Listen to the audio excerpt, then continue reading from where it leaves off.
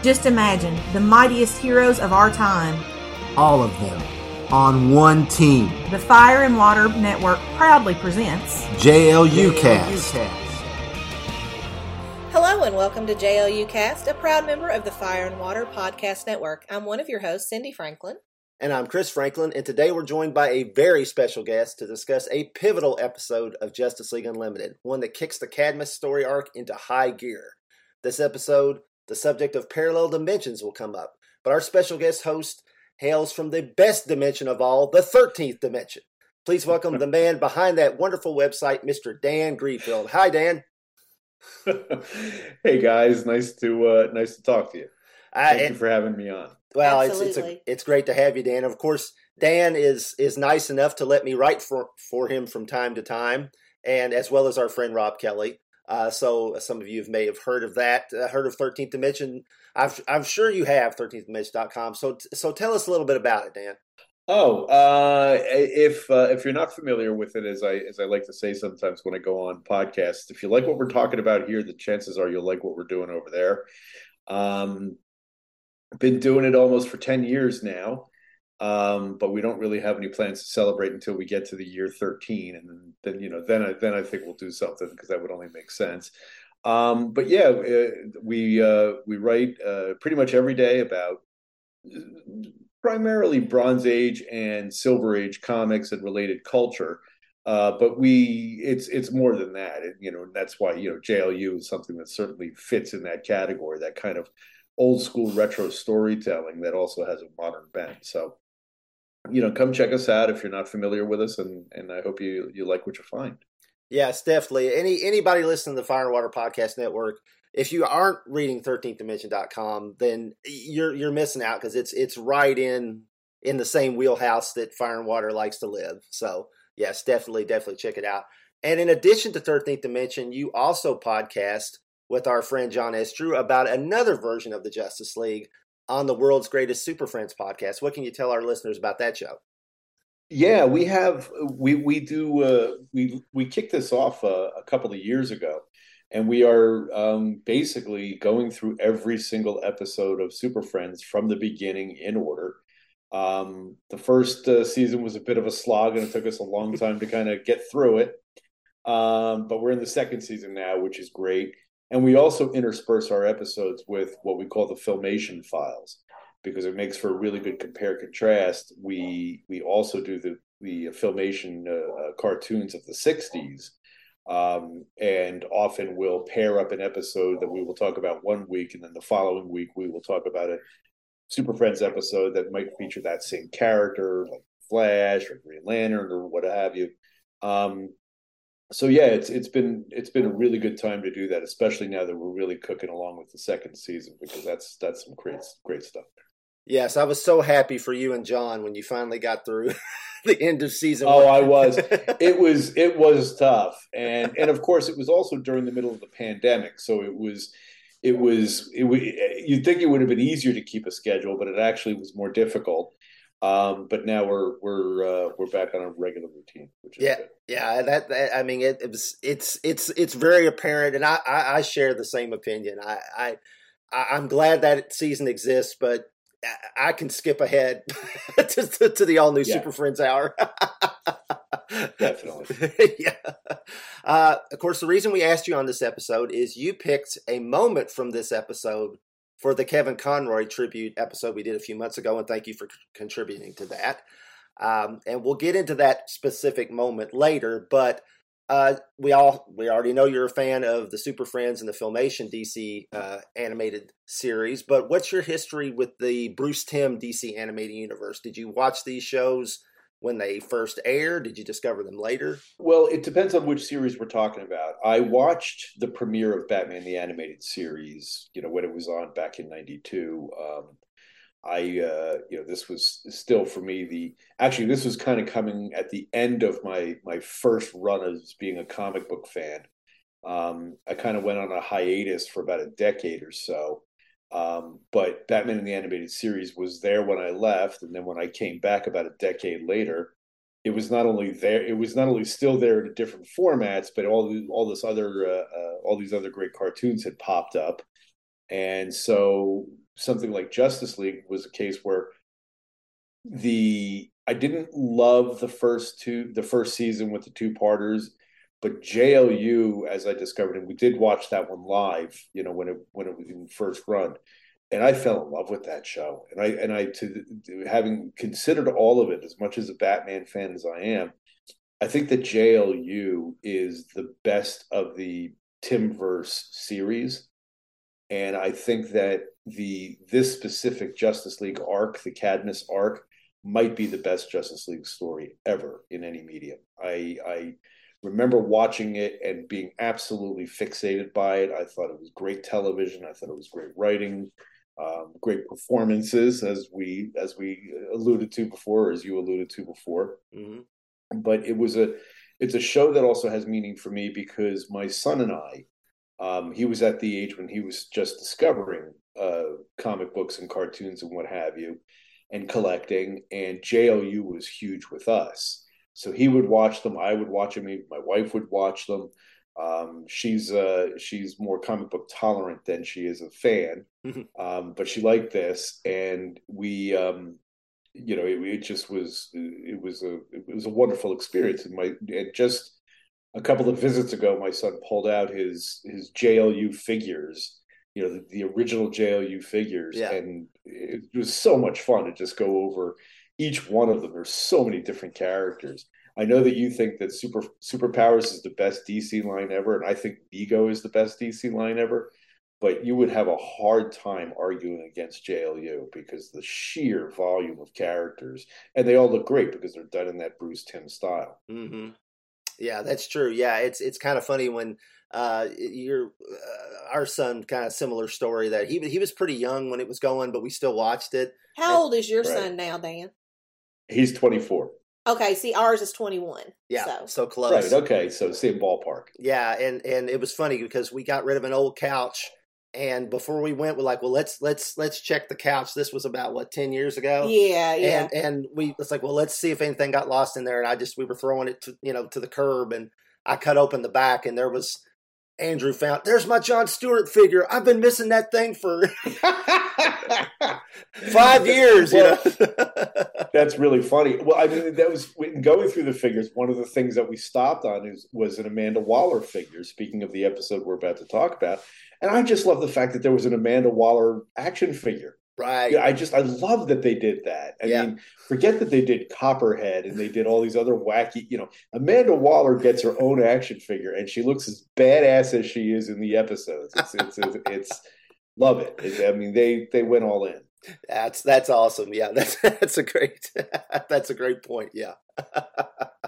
Okay, so let's jump into this episode we're going to talk about here. Yes. So let's open the Cadmus files and jump into our discussion on Doomsday Sanction. Officially, there's no although I keep wanting to call it the Doomsday Sanction. It reminds me of that Clint Eastwood movie, The Iger Sanction, which I think Florida Governor Ron DeSantis now has a file on the Disney president that's named that. But political, sorry. So the Doomsday Sanction originally aired February 19th, 2005. The story was by Dwayne McDuffie, so it's going to be good. Teleplay by Robert Goodman, directed by Dan Ribba, with music by Michael McQuistion. The cast was by the always Kevin Conroy as Batman, Susan Eisenberg as Wonder Woman, Carl Lumbly as John Jones, George Newbern as Superman, Michael Rosenbaum as Flash, CCH Pounder as Amanda Waller, Michael J. White as Doomsday, J.K. Simmons as General Eiling, Armin Shimmerman as Dr. Milo, Robert Foxworth as Professor Hamilton, and Juliet Landau as Talia. Amanda Waller steps out of her morning shower to find she has an uninvited visitor, Batman. The Dark Knight demands to know that Waller and her Cadmus project are up to. Waller tells Batman she knows about what the Justice Lords did and she's preparing for that eventuality here on this Earth. Batman tells her that the League will take them down if they threaten the Earth, but Waller counters that the League is the real threat. On the Watchtower, Batman confers with the founding Leaguers about Cadmus. They agree that Lex Luthor, who just announced he is running for president, is probably bankrolling the off-the-books project. A similar meeting is taking place at Cadmus headquarters, with Waller asking about several projects, including the status of Doomsday's recovery from the Justice Lord's Superman lobotomizing him. Waller receives a report from geneticist Professor Milo and is not happy. She fires the scientist after another failed gene splicing experiment. Milo dreams of killing the Cadmus Council, but instead leaves the room dejected. A despondent Milo walks into Doomsday's chamber and tells the beast he knows that he is fully recovered. He then relates the creature's origin, how he was grown from Superman's DNA and conditioned to hate, and one day kill the Man of Steel. When he became uncontrollable, Cadmus launched him into space, but he escaped. His encounter with the Justice Lord Superman left him temporarily lobotomized. Milo releases Doomsday, thinking he will help him get revenge on Waller and Hamilton, but the monster murders him instead and escapes in a rocket pod. On San Baccaro, the League is evacuating the populace from an imminent volcanic eruption, while Superman tries to divert the pressure of the volcano by tunneling through it.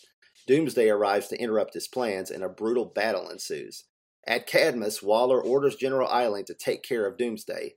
His solution is to launch a nuclear missile with a kryptonite warhead at San Baccaro. Jean and Batman pick up the missile on the Watchtower's instruments, and Batman calls Waller on her private line to the U.S. President. Batman learns Waller didn't know of the missile strike and takes off in the Javelin to stop it. Waller confronts Eiling about his actions, and he coldly relates his reasoning, taking 3 of their problems out at once. Unable to stop the missile any other way, Batman magnetizes the Javelin and attracts the missile to it. He then pulls up and away from the island, ejecting in an escape pod as the missile detonates into the ocean. Superman's battle with Doomsday continues, with the Man of Steel seemingly down for the count. He tries to lobotomize the creature with his heat vision, but the monster informs him that won't work again. Instead, Superman tosses him into the volcano as it erupts. Wonder Woman flies in and pulls the Metropolis Marvel out as lava consumes the island. Later, on the Watchtower, the Founding Leaguers, minus Batman, question Doomsday, who is now encased in cooled magma. He refuses to tell them anything about Cadmus, only vowing to kill Superman again. Superman sentences him to the Phantom Zone, where he won't be hurt, but can hurt no one else. When Superman and Diana visit an injured Bruce Wayne in the medical ward, he knows what they've done. He accuses Superman of acting like his Justice Lord counterpart and wonders what he'll do if Luthor becomes president of this Earth. When Superman jokes about Batman having to take him down with his piece of kryptonite, a furious Dark Knight lets him know it's no laughing matter. They leave Bruce to rest as he stares at the TV, presidential candidate Lex Luthor looking back at him. Okay, that was a little bit longer than we try to get our synopsis nowadays, but there's a lot to unpack in this episode. Yeah. So I condensed it down as best I could. So we start with badass Amanda Waller, as you put it, Dan. Her alarm clock is going off, and it's set very early for 4:30 a.m. Ugh, that's really early. And we get up at 5:50. I know, but 4:30. I mean, gosh, that's just. Does that seem early, Dan? Do you think that's early? Yeah. In fact, there was a joke just this week on Ted Lasso about having to get up at 4 a.m. and that's nobody should have to get up at 4 a.m. And I know people do, and God bless you for doing it. But man, that is early. It is early. And we see the first thing she does is look at video monitors showing her security detail. I like that. This is a woman who knows she lives a very dangerous life. Right. You know. Oh, I love that. Yeah, that's a great bit. Of course, that also sets up what's going to happen later. But that's the first thing she does, and then. There's news about the active volcano that's on the TV. That's Chekhov's volcano. It's going to go off later, obviously. Then we get our first confirmation that Lex Luthor is indeed running for president. They had hinted that he might go into politics after he was, pardoned. But this is the first time they've come out and said he's running. So what are your thoughts on the whole President Luthor thing, Dan, like from the comics and iteration since? What's your thoughts on that? When it was going on in the comics, it was during what I call my great hiatus. So I don't have, it's not something that kind of snuck up on me. I knew about it after the fact and thought it was at first like a preposterous idea. How could anybody elect someone who was so obviously venal and self-interested in this country? Let's see what and that's happens. all I'll say about and I thought that was stretching the bounds of credibility. It was not, and that's all I'll say about that. But I think the concept is great. The thing about Lex Luthor, and this is also, I think, the version of Lex Luthor that we see in Justice League and Justice League Unlimited is, I think, the best Luthor. The ultimate example of the character. I always dug the whole, what John Byrne and Marv Wolfman did with the character in the '80s by making him this sort of corporate overlord who was evasive and elusive and was difficult for Superman to pin down. I thought that was a much more interesting challenge than just simply having him in a power suit or a battle suit and having his scheme of the month or what have you. So the idea of him as this type of character is something that has always appealed to me. And of course, here it's chilling because we know what happened on the Justice Lord's Earth. We know what it precipitated. So we're basically seeing, in this context, history repeat itself, which is, of course, the germ of the entire Cadmus arc to begin with. So having this happen, there's a sense of dread that comes from it.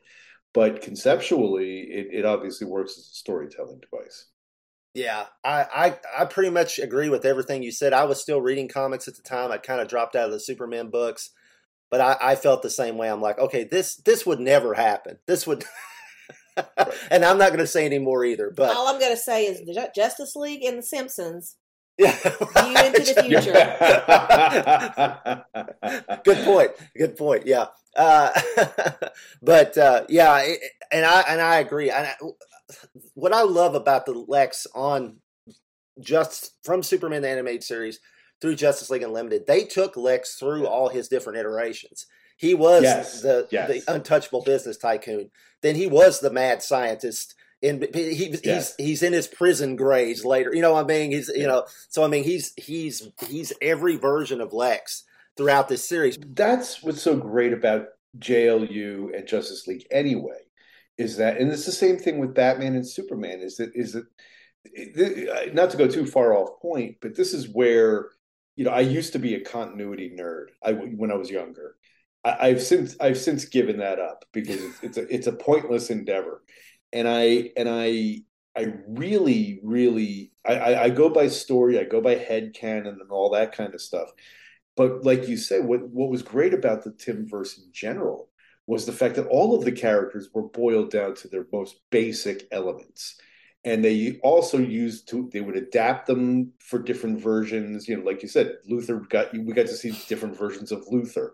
We've gotten to see, all of the Easter eggs that they've thrown in, for Batman over the year with all the characters that have shown up there, for example. But they were fresh, but they were based in comic book history. But they basically took the best of the various versions and made them into one. And Luthor, I think, is a great example of that. Agreed. So then we see Waller. She walks past the monitors again, and as she goes by, each one goes black. I really like that's a nice touch. She doesn't pay attention to them this time because they were okay earlier, which I like. So then, as we say, she gets in the shower, and then when she reaches for her towel, Batman hands her her robe and says, "Get dressed. It's time we talk." I mean, what an opening. And that's the opening. That's just wow. And what a great, obviously a great moment for Batman to show that he can just infiltrate this stronghold without any detection. It's such a great bit. Yeah. Well, it's also making the point that he can get her when she's at her most vulnerable. Yes. And she, because she's Amanda Waller, she gives it right back to him. And I also love the animation in this sequence, in that it's steamy because of the shower. So they animate it with this kind of this whitest sheen over the imagery. So it really looks like they're in a steaming hot bathroom. It's a little questionable that Batman took this route, but he also was obviously trying to make a point. Yeah. And it is a point well made, because at the end of the encounter, after she's, she stood up to him, we see that her hand is shaking. Yes. He's gotten through to her, but that also is a character moment for her, which shows why Waller and why the members of Cadmus, who are not all evil, but I have very deep concerns about, as Bruce Wayne later says, the space laser that is pointed at the planet that is operated by people who could pretty much wipe out humanity if they were so inclined, or at least try to control it. So that's the wonderful part of McDuffie's writing, and the wonderful part of this whole story is that the characters are dealing with really big issues, but they're also human, or human, even if they're alien, they're human, if you know what I mean. Yeah. and it's those kind of character beats that really make a huge difference in not just this storyline, but the difference between the Bruce Timm cartoons and anything that had come before. Yes, I mean, there's a level of sophistication here. I mean, the Batman is confronting this woman in her shower. I mean, like you said, it is questionable, but like he catches her when she's very vulnerable. Obviously, you're never more vulnerable and than to show her that he can. I mean, it was I mean, he was flexing. There's no question. Yeah, you're never more vulnerable than when you're naked. I mean, Right. Obviously, Yeah. Batman, he rattles off Waller's resume, and then she says she could do the same. And it was heavily hinted at that Waller knew Batman was Bruce Wayne, and in the episode Right. Ultimatum, she called him Rich Boy. Yeah. And he then threatens to expose her if she exposes him, and he goes, secret weapons, illegal cloning experiments, bypassing Congress, which he wants to know what she's doing, and she tells him. That's what I think. He's like, what are you doing? It's like, well, here's what I'm doing. Superman told us, he told the government about what the Justice Lords did to get Lex Luthor his pardon so that they could use his power nullifying gun to stop the Justice Lords. Right. And once they found that out, a certain sect of them got nervous, and they developed Cadmus to stop the Justice League if necessary. I mean, you understand it. I Yeah. mean, It is. Yeah, I mean, It is the brilliance of the way that they play this arc, is that both sides have reason to feel aggrieved, and at the same time, both sides have a reason to fear the other.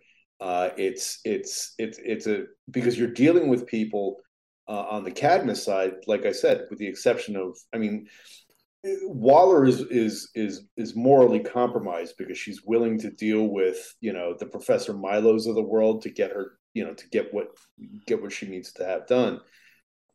The Justice League tends to be a little bit more selective about the people they're willing to work with, but they are willing to bend the rules and push the envelope to a point where obviously people like Waller are very, as you said, very nervous about it. And I think that's part of what makes this arc so effective, is that it is complex. It is not easy. It is not obvious. And even Batman, the one who is confronting her, as we know and as we really come to know, sees her point.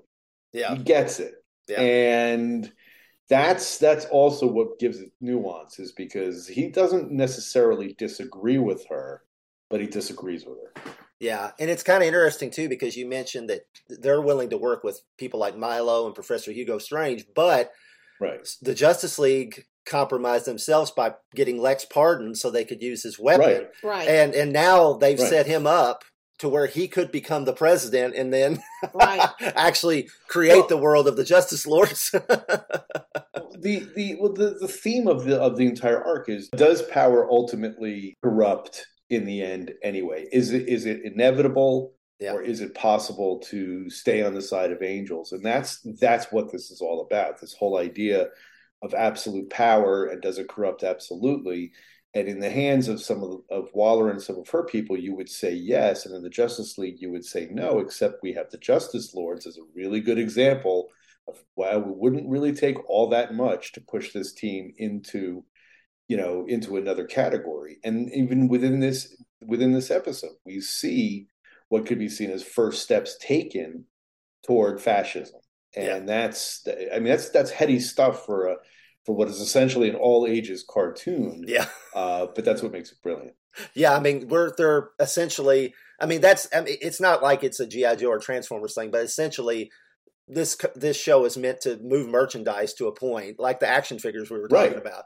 But yet we're having these very complex, philosophical debates amongst these characters. Yeah. And Waller ends their conversation, we're the good guys protecting our country from a very real threat. Which again brings the other question up, is, do the ends justify the means? Right. Because they are so afraid of having the Justice Lords, they're willing to work with these villains. Right. So, And we'll see that General Eiling takes it to the next level in this very episode. So, yeah.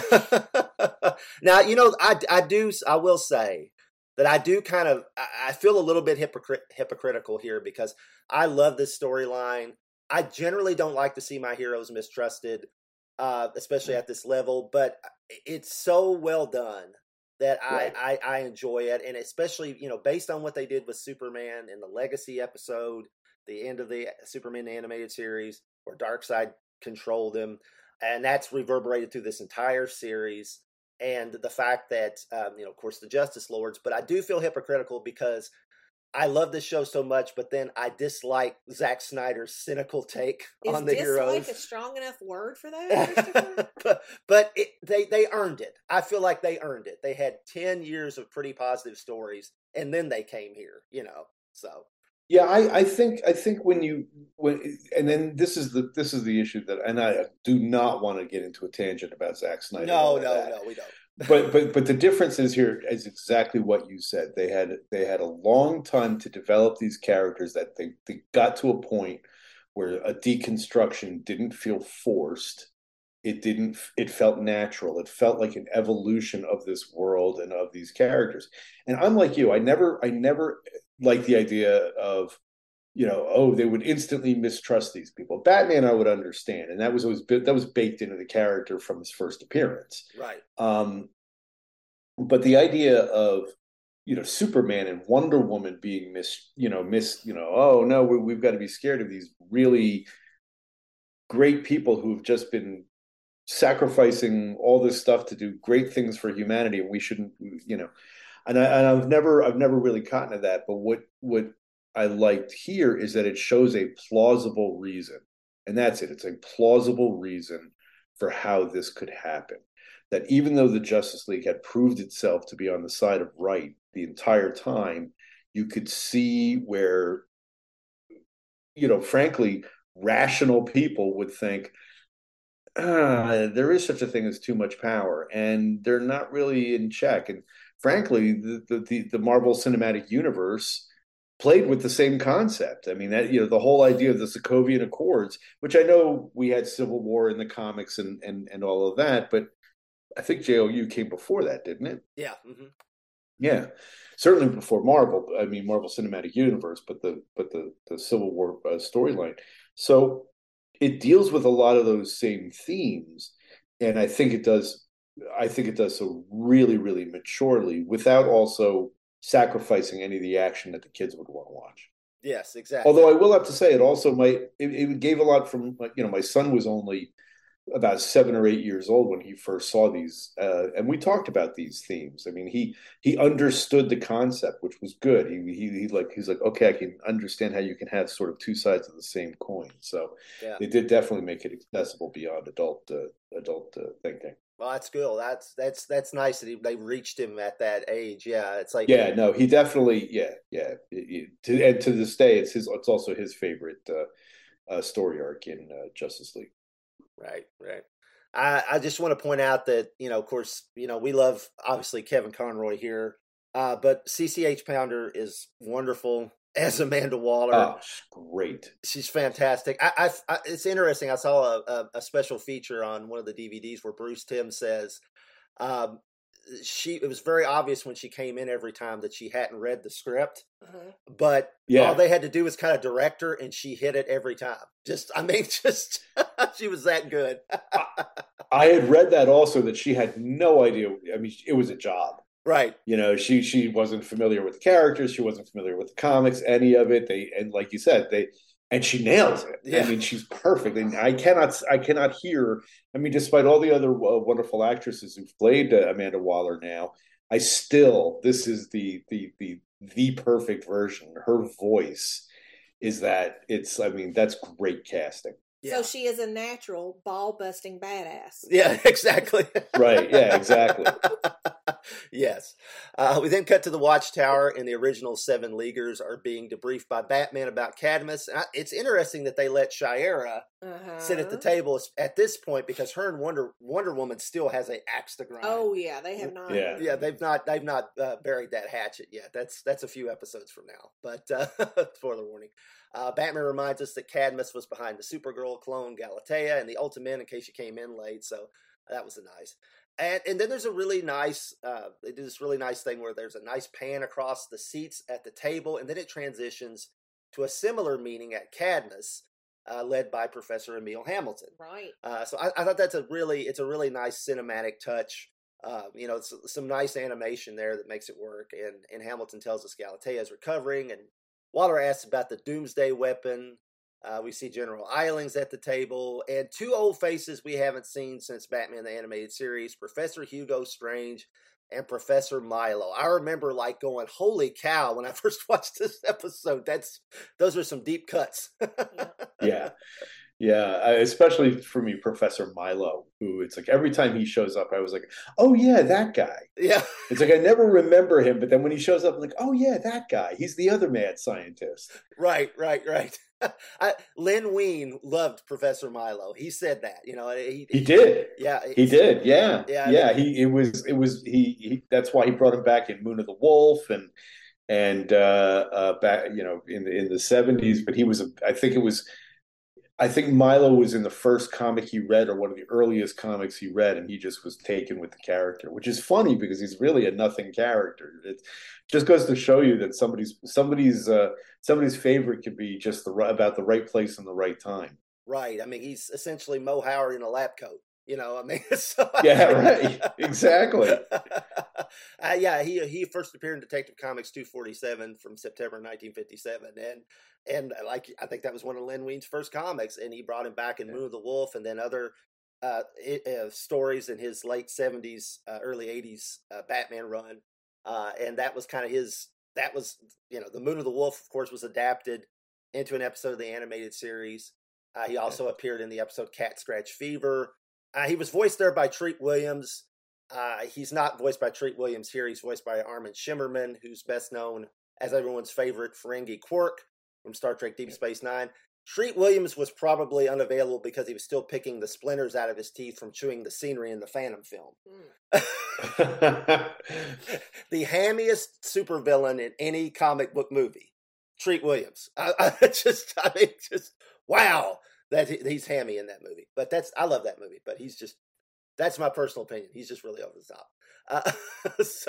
top. We see Professor Hugo Strange. Of course, he's one of the oldest Batman villains, dating back to Detective Comics number 36 from 1940. After several appearances, he disappeared for nearly 40 years until he returned in a storyline that I know is one of your absolute favorite, Dan, and mine too. Yes. Yeah, the Englehart Rogers run in Detective Comics. So, yeah, and he doesn't. Unfortunately, we don't hear him here. He's just there in the right in the. I just love that he is. Yeah, and you don't even have to. I mean, again, if you're a kid, he's just another person at the table. If you're a longtime fan, you're like, Hugo Strange, and he doesn't have to talk. That's the beauty of this show too. Is that with JLU, is they can have all these background characters and all these, and they never talk. It's just that they can do it because they don't have to cast them. So you really. You get to experience characters like this in contexts you ordinarily might not. Yeah, it's kind of funny because Hugo Strange. I think him and Milo are probably I think at this point the Bat embargo had happened to where they couldn't use like the main Bat characters beyond Batman anymore because the Batman was on. Right. But Milo and Professor Hugo Strange were probably deep enough in the bench that they could get away with using them. So no more Joker, but you get Hugo Strange and Professor Milo. Another seat at the table is filled by an even more obscure DC villain that I never saw coming at all. That's Tala. She was a recurring foe temptress for the Phantom Stranger. She first appeared in issue number 4. December 1969 of his Bronze Age title. She is voiced here by Juliet Landau. probably best known to genre fans as Drusilla on Buffy, the Vampire Slayer. She is the daughter of Mission Impossible and Space 1999 stars Martin Landau and Barbara Bain. So, yeah, so that's she becomes very important in this series. Yeah, I know. Especially in season 3. So, and we'll see more of her here this season too. So this is the first. She's only got like one line, but she's working on a project for Waller to retrieve the armor, but will require additional resources. So that's a nice little setup. Well, one thing I want to talk about that a character you didn't mention was Emil Hamilton. Yeah. Because you think about it, Emil Hamilton was Superman's biggest cheerleader. He was his top fanboy, everything else in, the Superman animated. And then now you see where he's one of his biggest detractors. Yeah. I mean, to me, that is a true turnaround. Oh, yeah. Yeah. That's something that I thought was very interesting. And it was a long time coming payoff. Like I said, one of his he was fanboy. Oh, it's Superman. Let me help you in any way I can. Nah, man, I'm going to take you down. Yeah. Yeah. And in fact, at the end of Legacy, he even says something. There's like a news report where he says, I just don't know if I could trust him anymore or something. And man, they ran with that. Yeah. On here because, I mean, Supergirl still thinks she can trust him. Yeah. And now here he is sitting, at this table plotting Superman's demise. I'm saying, I mean, that's. Yeah, I know. Yeah, you're right. That's, yeah. But that's the brilliance of that storytelling, because again, it goes to good people. They didn't make it a bunch of mustache twirling. That's what it's saying. not the Legion of Doom. Yeah, I mean, that's it's not. Yeah, exactly. You're seeing, good people who you otherwise trust starting to lose their faith. And that is that it is a sophisticated theme for this kind of programming. And then of course the ultimate example also is Batman himself, as we see throughout this whole episode, because he himself among them is starting to become concerned, because he is, and again, he being the stand-in, for this, he's the human being, he's the one without the powers, so he's tremendously capable, but he also, and the whole idea, of course, as we've seen develop, over the last 20, 25 years, that, well, actually really goes back to the early 80s, how Batman had grown suspicious of the Justice League, and they kind of created this tension between Batman and the rest of the League that plays out very well here. Yeah, exactly. Flash questions why they'd be worried about the League conquering this world, because Batman reminds him the Justice Lords did, but Flash counters that happened after he was killed in that dimension, and if the Leaguers concentrate on keeping him alive, everything should be fine. And everybody just kind of looks at him like, that's not how this works, Wally. I love that. I love the response. Just everybody's like looking at him stone-faced. Yeah. And John's like, well, let's put a pin in that or something. It's like... We're not going to pop such a your diplomatic balloon, way of saying... Yeah.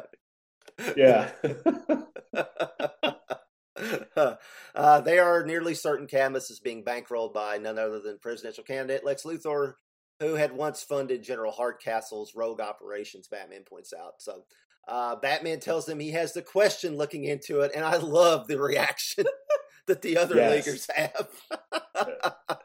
They all groan, and Flash says, not that kook.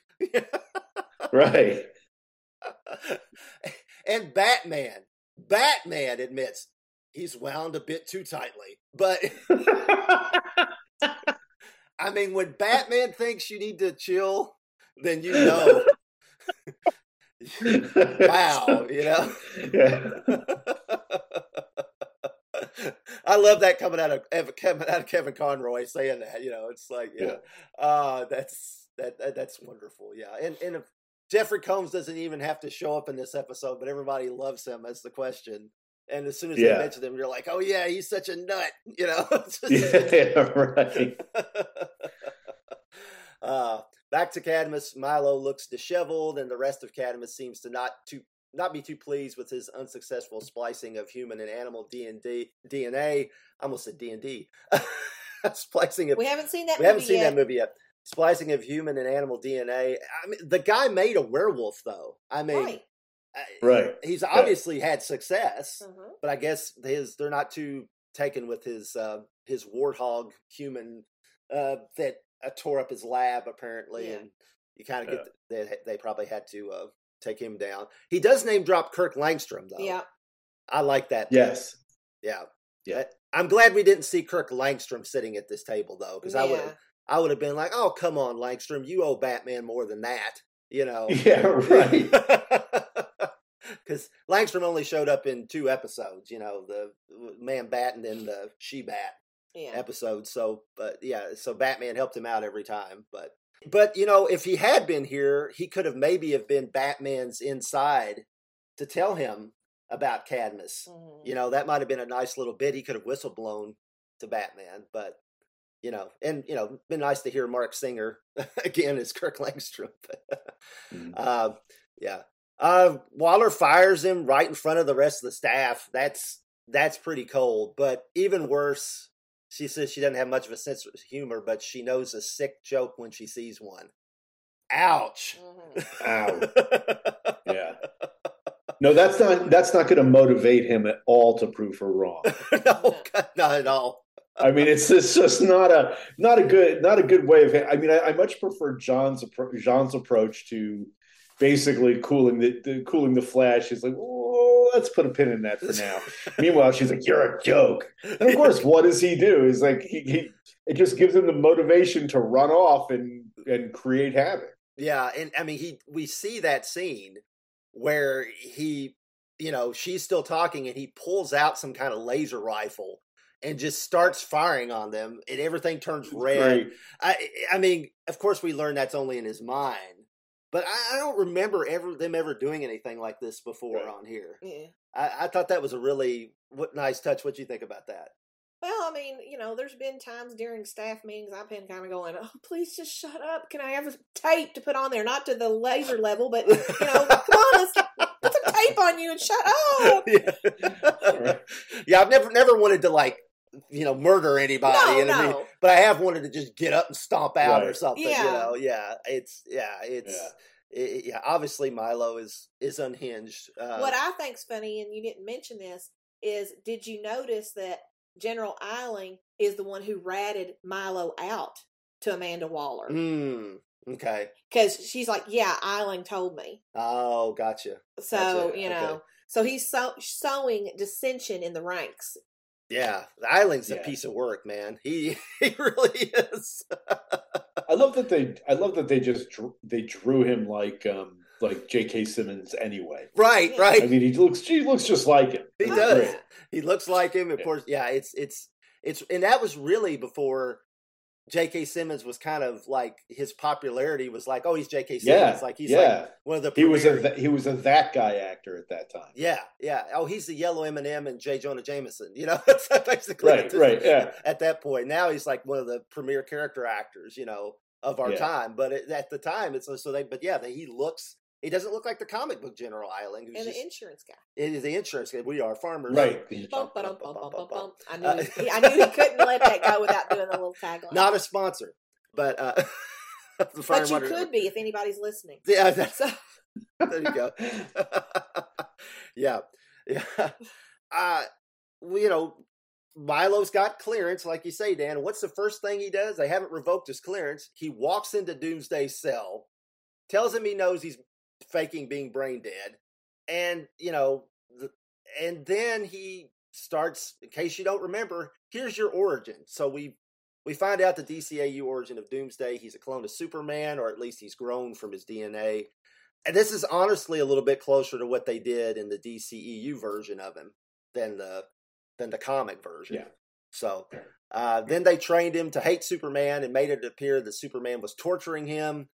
What'd you guys think about all the Clockwork Orange? That's what I was getting ready to say. Clockwork Orange. Yeah, that's exactly what I was going to say. Yeah. I mean, again, you know, it was definitely an homage. But again, it's one of those touches that they like to subtly push the envelope, particularly as the series went on, where they figure, you know, if you think to the fact that early in the, you know, Batman the Animated Series, they still couldn't really show much in the way of violence. They had to do trickery to show fighting, and you know, the way guns would be drawn, and they had limitations, and they were pushing up against those limitations as all of the series went on. And I think it's because they probably had so much credibility by that time that they could get away with certain things. But I think that the fact that even Milo, not only just you get the creepiness of the Clockwork Orange, but you also actually have Milo get killed off camera. Yes, which is, I mean, that's something they would not have done. I always thought it was funny that whenever you see, like in the early episodes of Batman the Animated Series, a crook could fall out of a biplane, 500 feet into the water, and then they always show them coming back up gasping for air. Yeah, they always had to show that. They never just left it there. But here it's like, no, he killed him. And which is actually much in the way he was killed, well, believed to have been killed back in Moon of the Wolf, too, because his creature turns on him in the end. Yes, that's right. Yeah. That was shocking that they actually just, it's off camera, but you see him coming to him, and he's like, can you solve our problems? And he's like, your problems are solved. But, it's like, you're not going to have any problems anymore. And this is after, Milo tries to convince him, hey, they conditioned you to hate Superman, but it's not Superman you should hate. It's Waller and Hamilton. They're the ones that did this to you. They're the ones that tortured you. That he sees this vision of Superman's heat vision blasting him, but it's not them. And then he explains that they couldn't control him. They put him in the rocket, and he broke out, and that's why he crashed to Earth in a better world.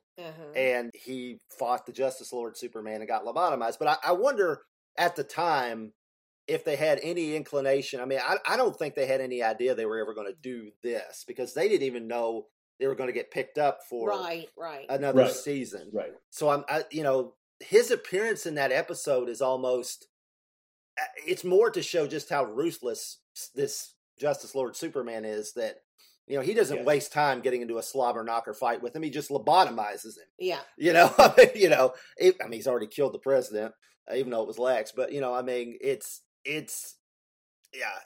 the fact that they picked up that thread and did this with it is just, again, amazing. Yeah.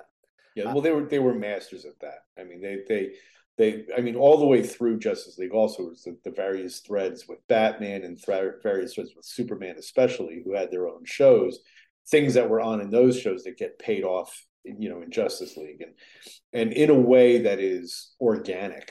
And like I said, it's just masterful storytelling. It's like, okay, what are we going to play with?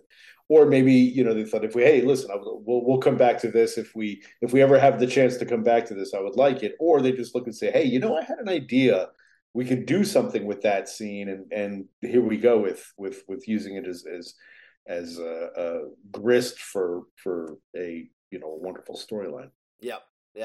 Doomsday is voiced once again by Michael J. White, who has some comic cred, having played the lead in the film adaptation of Todd McFarlane's Spawn, and he played the gangster Gamble, who didn't much care for the Joker horning in on the Gotham mob scene in Christopher Nolan's The Dark Knight. So, although you can't really tell it's him because they put such a effect on his voice that it could have been Pee Wee Herman, it could have been Paul Rubens playing Doomsday. Honestly. Waller instantly knows who freed him. I'll have his hide for this. And that soldier says, Doomsday beat you to it, ma'am. Do you think that was literal? Or was it just that he killed him? I mean, with Doomsday, it's kind of hard to say. Yeah. I was just kind of like, my mind went there this time when I watched it. I'm like, oh, that's even worse. So then he'd been locked up. He was hungry. Yeah, he was hungry. Oh, gosh. We then cut to the island of San Baccaro, which, again, we were told it was going to erupt. It was set up early. So we see the League evacuating the population. We see Hawk and then Wonder Woman and Flash. They're talking to Superman, who's drilling holes in the volcano, trying to relieve some pressure and possibly stop it from erupting. And I don't know about you two, but I never get tired of seeing Superman tunneling through the earth, from the Adventures of Superman to, of course, Superman the movie. It's always just looks great. Yeah, and I have a particular, I know this is going to sound weird, but I have a particular affinity for Superman and volcanoes, which goes back to the Fleischer cartoons, the episode Volcano. Yes. Which is one of my favorites. Mm-hmm. the story is very basic, but it's beautiful. And the same thing here. I mean, you put Superman in that subterranean world where it's all reds and yellows and oranges and golds, and it just looks great. And I think, and the effects that they gave of showing the lava flow and the explosions underground, it's just a marvelously animated sequence with great effects. It gives you, I mean, there's, again, timing being what it is. There's some, I think Revenge of the Sith came after this, but that battle is very, very reminiscent of the Anakin Skywalker versus Obi-Wan Kenobi fight, and just it's instant drama, and I'm a sucker for that kind of battle. I think it looks great. It's a great, concept, and it also is a great way. It's visually stunning, but it's also so dramatic that these guys are going to have this knockdown, drag-out fight inside of an erupting volcano. Is just, I mean, that if you're going to show the power set of two incredibly powerful people, this is a good way to do it. Right, at that chaotic, the Earth at its most violent. Really, yeah, exactly. That's a great thing, and it just hit me, the volcano, the erupting Mount Vesuvius, is what caused Superman to switch places with his evil. I was sitting here thinking the same thing on Super Friends. Yep, the Universe of Evil, my absolute favorite episode of Super Friends. So oddly enough, that's the original version of the Justice Lords. Well, if you don't count the Crime Syndicate, the original animated version of the evil Justice League. Right. So yeah, I thought that just popped in my head. But yeah, good point about. I think. Let's see. Did Revenge of the Sith came out? Did it come out the same year? Maybe I can't remember what year Revenge of the Sith came out. It might have been 2005. But yeah, you're right. It's very similar, and that's a great setup. Just a great place to have a battle. Yeah. Soup says he has to be careful. He could possibly set it off. And then Doomsday shows up, and I love his line. He says, "Superman, I'm here to kill you. Is this a bad time?" Just no. He's got a sense of humor. Doomsday does have a sense of humor. He's not just, he's. I love that. That's great. Yeah. And of course, the epic battle begins. Superman uses heat vision to drop a rock on him. And he says, "I remember those eyes," which, then he punches Superman right in him with those bony knuckles of his. Yeah. Ow! I mean, it's kind of weird how they show it. He just it looks like he's got like dents in his head almost. It's, I mean, obviously they couldn't show his eyes all bloody and gory and stuff, but, and I don't think I really want to see that anyway. But it's the fact that they had him do that. Again, Dan, you're right, because there's a couple things in here, and I'll just go ahead and mention it. It's later in the fight, but I know for one thing, and I've mentioned this before, and I think it's in the Batman animated book that Chip Kidd and Paul Dini did, that it says there was a note from, Standards and Practices that said, Bane can't pick Robin up by his head because a bigger kid could do that with a smaller kid. And they wouldn't let him do that. But in this one, Doomsday picks up Superman by his head and just tosses him around. Yeah. So, I mean, that shows you how it's changed since 1990. But it's also an adult to an adult. Yeah. Well, that's true, too. But, Robin's a kid. But still, I mean, he's a teen. Well, he's a college kid in that show. But I'm saying. I know, yeah. But, yeah. So, Superman tries to reason with him, but he doesn't care if he's not the same Superman. He says he's going to kill him. It's who I am. I don't care why. And that's I like that because that's Doomsday's whole existence, reason for existing in and out of the comic universe and in the publishing, in the real world. He's there to kill Superman. Right. That's what he was created for. So, and it's also, what's interesting is that when Milo tries to explain to him that Superman's not your villain, Doomsday is so deeply conditioned that it goes nowhere. It's like, no, I'm still here to kill Superman. It doesn't. Whatever Milo tells him, whether he believes him or not, his raison d'etre is to kill Superman, and there's nothing that's going to change that. Which, of course, also helps to lead up to the ultimate resolution in this particular episode, which is, I mean, it's a theme that has come up many times in recent Superman history. It dealt with it in Man of Steel. What do you do when you're fighting a villain who is only there to kill you and has your same, abilities? Yeah. Now, I did like, to use your point before, I didn't like the way Snyder resolved it, but here it's a much more, again, every time Superman, it's weird because you're having this big action moment, but Superman's actions here are also character moments. The fact that he does try to lobotomize him, it shows us as the viewer, maybe Cadmus isn't so wrong after all. Right. But at the same time, if you were faced with a Doomsday, would you not use whatever means necessary that you had at your disposal to try to stop this thing that is obviously not to be reasoned with? Right. I mean, and in the comic book, Superman killed Doomsday, or thought he did. When they fought, they killed each other. So Superman went for a killing blow.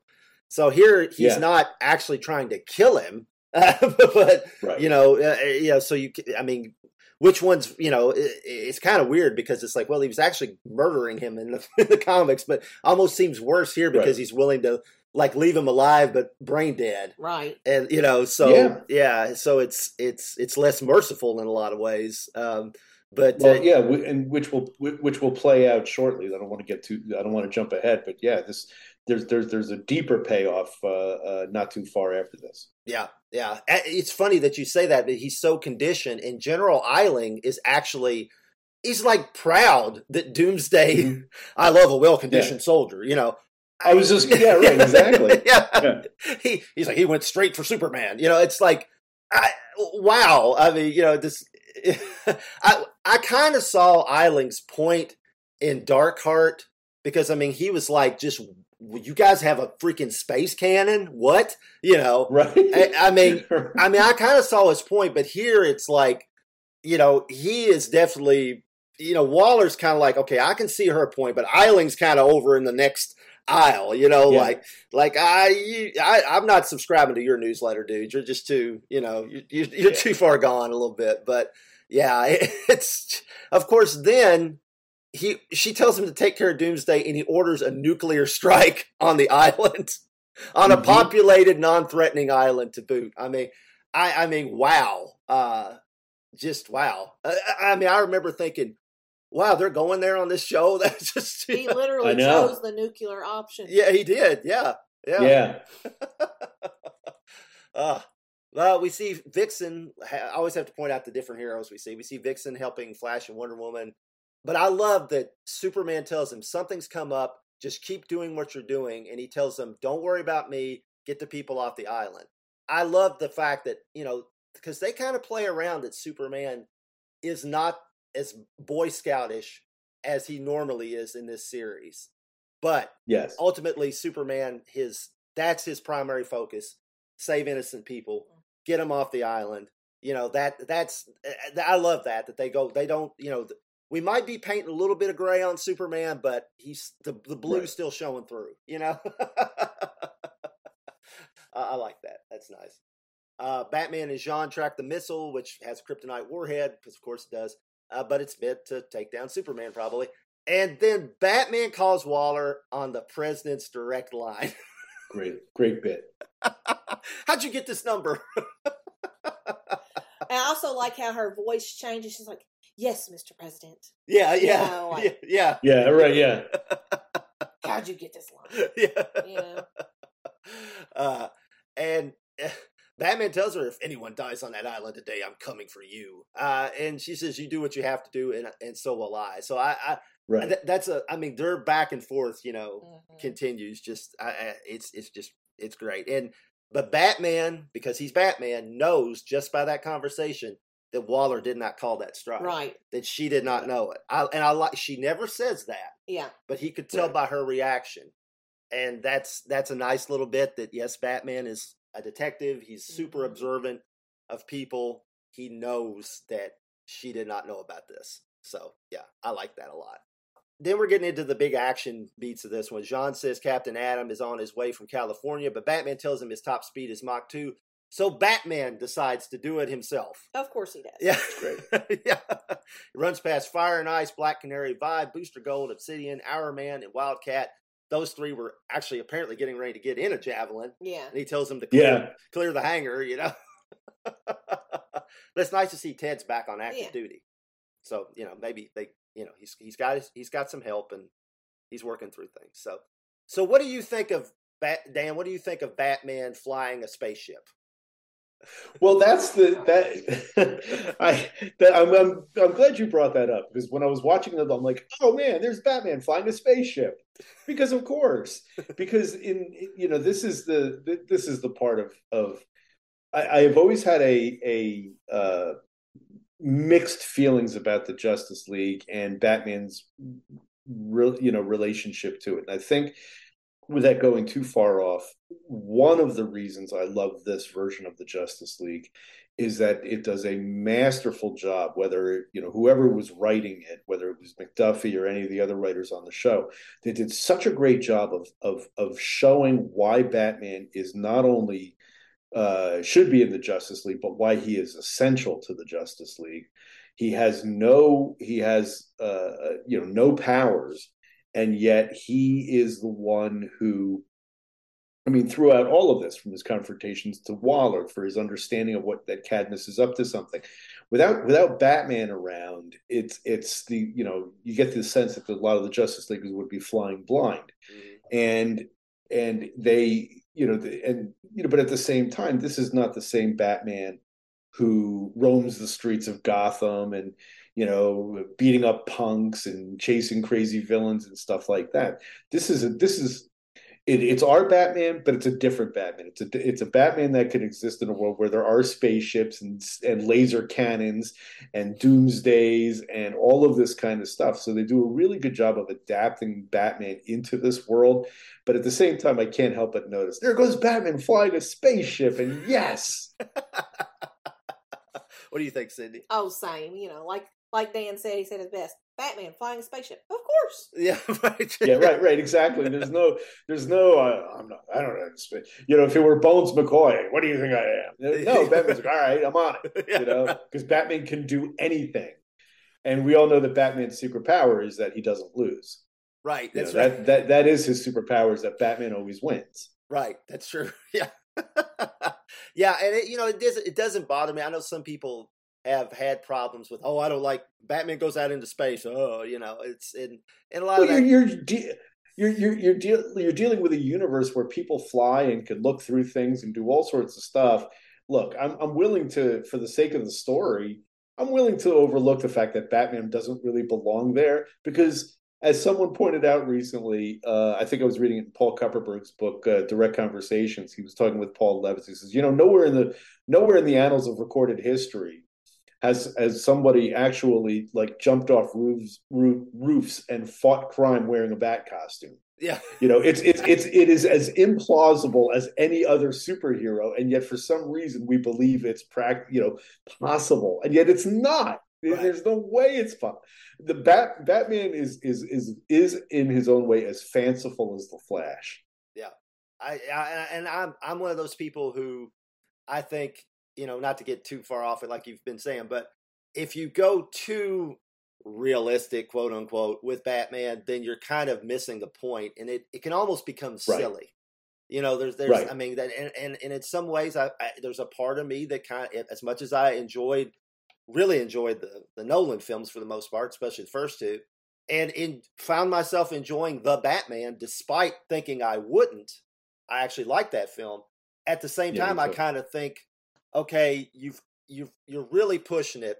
You're trying to be too realistic. This guy's in a bat costume, right. So it's almost more believable that he's flying a spaceship than he is standing around during a police investigation of a murder, yes. Because he's in a bat costume. So, but yeah, back to the story. Waller confronts Eiling with his solution, and he says they had to sanction Doomsday. They never used the word kill in this episode, of course not. Doomsday sanction. They were going to get around to Superman one day, and they have a drug problem with Sam Baccaro. 3 birds, 1 stone. Man, that is cold. Yeah. I think, wow, that is some military precision thinking right there. I mean, that's just. However, we see that again with Sam Lane on the Superman show right now. Well, yeah. Some of the decisions that he's made, he's been like, and now he's starting to come around, but... Yeah, that's true, too. Superman and Lois, yeah, that's true. But it's a good contrast, too, because, again, the undercurrent about all, one of the themes of all of these stories is, at what point do you lose your humanity? Mm-hmm. Yeah. And it goes again to that absolute power corrupting absolutely. Eiling, in his mind, is not a fanatic. Eiling, in his mind, is rational. Mm-hmm. In his mind, this makes sense. In his mind, these are casualties that are affordable casualties because they are the others and they are a bunch of drug dealers. And so, so what if civilians get hurt? In the big picture, this is something that we need to stop. And what this story is really about is how much we need our humanity to guide us. Mm-hmm. And that's the struggle that Superman is dealing with. That's the struggle that Batman is dealing with. It's the struggle that Waller is dealing with, is all of that. It's like, how much does your compassion and your humanity override your power or your decision making? And I know that may seem a little heady for what we're talking about, but that's the brilliance of the whole Cadmus arc to begin with, is that it makes us think about things, about superheroes and superhero culture, that in a forum that you would not expect. I can't say it's as effective as Watchmen, because Watchmen is something else entirely, but it deals with genuinely big human things about responsibility, about compassion, about power, about politics. It is a marvelous distillation of all of those things, and not something that you would expect on Cartoon Network at that time. Yeah, good point. And as far as humanity and Eiling, fast forward, spoiler warning, to season 3, and he trades his humanity ultimately. So yeah, good point. Yeah. On the other hand, Waller is actually concerned about killing Superman. That comes across in what she's saying. She's like, basically, yeah, we've been preparing to kill, if we have to kill Superman, but I'm not ready to kill Superman, at this point. Yeah. So I like that bit too. That shows she's not where he is, obviously. Right. In all this. Doomsday knocks Superman through the volcano to the outside, and there's, the battle continues. Jean gets through to Diana, and she orders Flash to get civilians as far away as possible, and then she's going to go back for Superman, despite him telling her not to. And Batman's in the Javelin, fires rockets at the missile, but it's magnetized, and then Jean reluctantly tells him that you could magnetize the Javelin. I like that. He's got this reservation in his voice. He's like, if I tell him this, he's going to do it. Right. And Batman grabs the missile, pulls away from the island, then up, and then ejects in this pod at the last second. And the missile actually blows up in the ocean with a mushroom cloud. So it's like, wow, okay. And I thought this is, in some ways, this is similar to the end of Starcross, where Batman takes the old watchtower down into the Thanagarian shield generator, but Superman's not there to rescue him at the last minute here. So you've got that. Obviously we know they didn't kill Batman, but it's still, very powerful. And did anyone else think about The Dark Knight Rises, even though it's earlier? Absolutely. Yeah. No, I mean, it's almost the same. It's almost the same shot. Yeah, exactly. Yeah. Yeah. And I mean, it's Batman. He's carrying a nuclear bomb over the ocean, and it blows, and you think he's dead. So yeah, it's almost note for note. Yeah, did Christopher Nolan see this episode? I don't know, but we see Shiera, Shining Knight, Fire, Ice, and Obsidian react behind Jean when he's trying to reach Batman. But I do have a few questions. This is thrilling. It's nail biting, but I have a few things to ask. One, where's Green Lantern? We saw him earlier in the meeting, and Flash asked why they weren't working on evacuating the island yet. So you have to assume this would be important enough for him to be there. Plus, his ring would be really handy to evacuate a bunch of people. But again, he's you're talking about universe versus the Justice League is more concerned with Earth. Yeah, right. But he is the Green Lantern of Earth. Again, if there's a big enough thing happening in the universe, don't be talking about my man John Stewart. We'll fight. Also, okay, if not Green Lantern, would it have made more sense for them to teleport Jean in front of the missile so he could just fly it up into space, or maybe track the missile with the teleporter and then dump it into space? Well, they said something about they couldn't, it was going too fast. Yeah. They couldn't track it. So that, and also it had something where, because he tried to get in front of it, and he said it had avoidance systems or something. Okay. Okay, 3, why not just tell Diana and let her fly out and meet it? But I guess maybe the same thing. Chivalry. Batman's not going to ask Wonder Woman to sacrifice herself. Yeah. I mean, that's kind of the thing too. There's almost like you can almost read that Batman, if you wanted to in this, because Batman does do several really crazy, dangerous things throughout this series. Is he trying to prove, okay, I'm not superhuman, but I can hang with you guys? I mean, does he have like superpower envy just a little bit to show that, okay, I might not have superpowers, but I'm the guy willing to like actually, sacrifice myself here. He's got like bat martyr syndrome or something. That does come up in the series, where someone, I forget at which point, where someone says, well, I know you're feeling a little vulnerable because you don't have powers that everybody else does. And Batman, whoever it was who says it to him, Batman just stares at him and then just walks off or ignores him or whatever. But so I don't think that's his motivation here. I think it's just Batman being Batman. Yeah. And he, whatever it takes, and he will do whatever it takes. And if he thinks he's the only one who can do something, then he will do it by, he never shies away from the biggest challenge. Yeah, that's true. Yeah, I definitely agree. I just think it's kind of funny to think that Batman's like, okay, I'll prove you that I can hang with you. So we back to the Doomsday fight. Like we said, Superman tries to lobotomize him. Doomsday tells him it won't work twice. It's just like in the comic books, you can't kill him the same way twice. He recuperates and learns how to survive. Adapt. Yeah, that's good. That's a good word. Yeah. Superman throws him into the volcano, and we hear a very slow and somewhat menacing version of the Superman animated theme, which I thought was a nice touch. That's nice. Mm-hmm.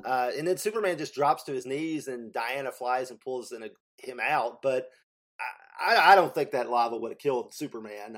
He probably would have just, he might have found him in some rock later on. But that occurred to me too. But I was like, I don't think she really needs to save him here. But it's a good dramatic moment, and it's also a good character moment for Wonder Woman. It also shows the loyalty that they have for each other. Yeah, and it's also good to see Superman get saved for once. Yes, so that it also drives home the point that he just got his ass kicked. Yeah, and it's not so easy for him to recover from that. And so here comes Wonder Woman to save his bacon, and I like that. Yeah. Then we get to the real controversy of this episode, which is back on the Watchtower. The Founding Leaguers minus Batman sit in judgment of Doomsday, and it's very much, they're like the tribunal of Krypton. I'm guilty. Yeah. I mean, it's very much guilty. Yeah, guilty. Yeah. Nicely done. I love that. Guilty. Yeah. They need to have their floating heads. I love that. Because Doomsday's, got used to Superman's floating head, persecuting him. Right, yeah. So,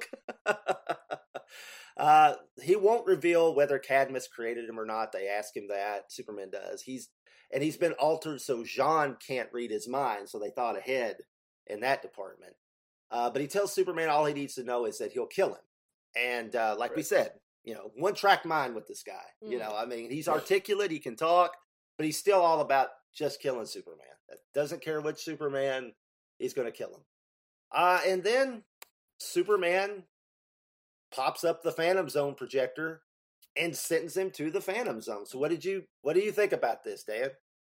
Well, see, that again is it's another indication of the Justice, again, playing right to the themes of this entire arc. Justice League acting as the supreme power. There is no due process. They make a unilateral decision that this is the only way to deal with this guy. And what it does, and when it's coming, but when you see the Phantom Zone projector emerge, it's actually a chilling moment, Mm-hmm. Because think back to when we were kids, and even before Superman the movie, and you knew about the Phantom Zone, and it was like, okay, well, it was a great way for Superman to dispose of dangerous people without him killing anybody. But it wasn't really until the modern era that it was, and it to some degree in Superman the movie, but they never really, or Superman 2 really, but they never really explore that aspect of it. But the Phantom Zone is, look, I'm not going to get too political here, but I think that the Phantom Zone is inhumane. Yeah. That the Phantom, that to put people in this ethereal world where they know that they're there and can do nothing, it's beyond solitary confinement. It may very well be a fate worse than death. And I mean, I don't want to get into a big argument about the death penalty, which I am against, but it's a whole. I mean, when you see that, you realize how much power they do wield, and something that we take for granted as a humane alternative to actual execution, you realize this isn't that humane. And as Doomsday points out, I'm still coming for you. Yeah. I'll find a way. Yeah. And it's so nothing feels resolved. It doesn't feel like they've. In fact, you have a really bad taste after it happens, which of course leads directly to the confrontation in the hospital ward, where we get to the big scene of in an episode of huge action moments and great character moments. You have what really brings down the house in this next scene. Yeah. So what did you think about the Phantom Zone decision, Cindy? It's one of those cases. Is death more merciful? Right. You know. Yeah. Yeah. I mean, yeah. It's I don't recall, at least in the Silver Age, and I looked this up in my Michael Fleischer Superman Encyclopedia, that Superman ever sentenced he didn't sentence other criminals to the Phantom Zone, to my knowledge.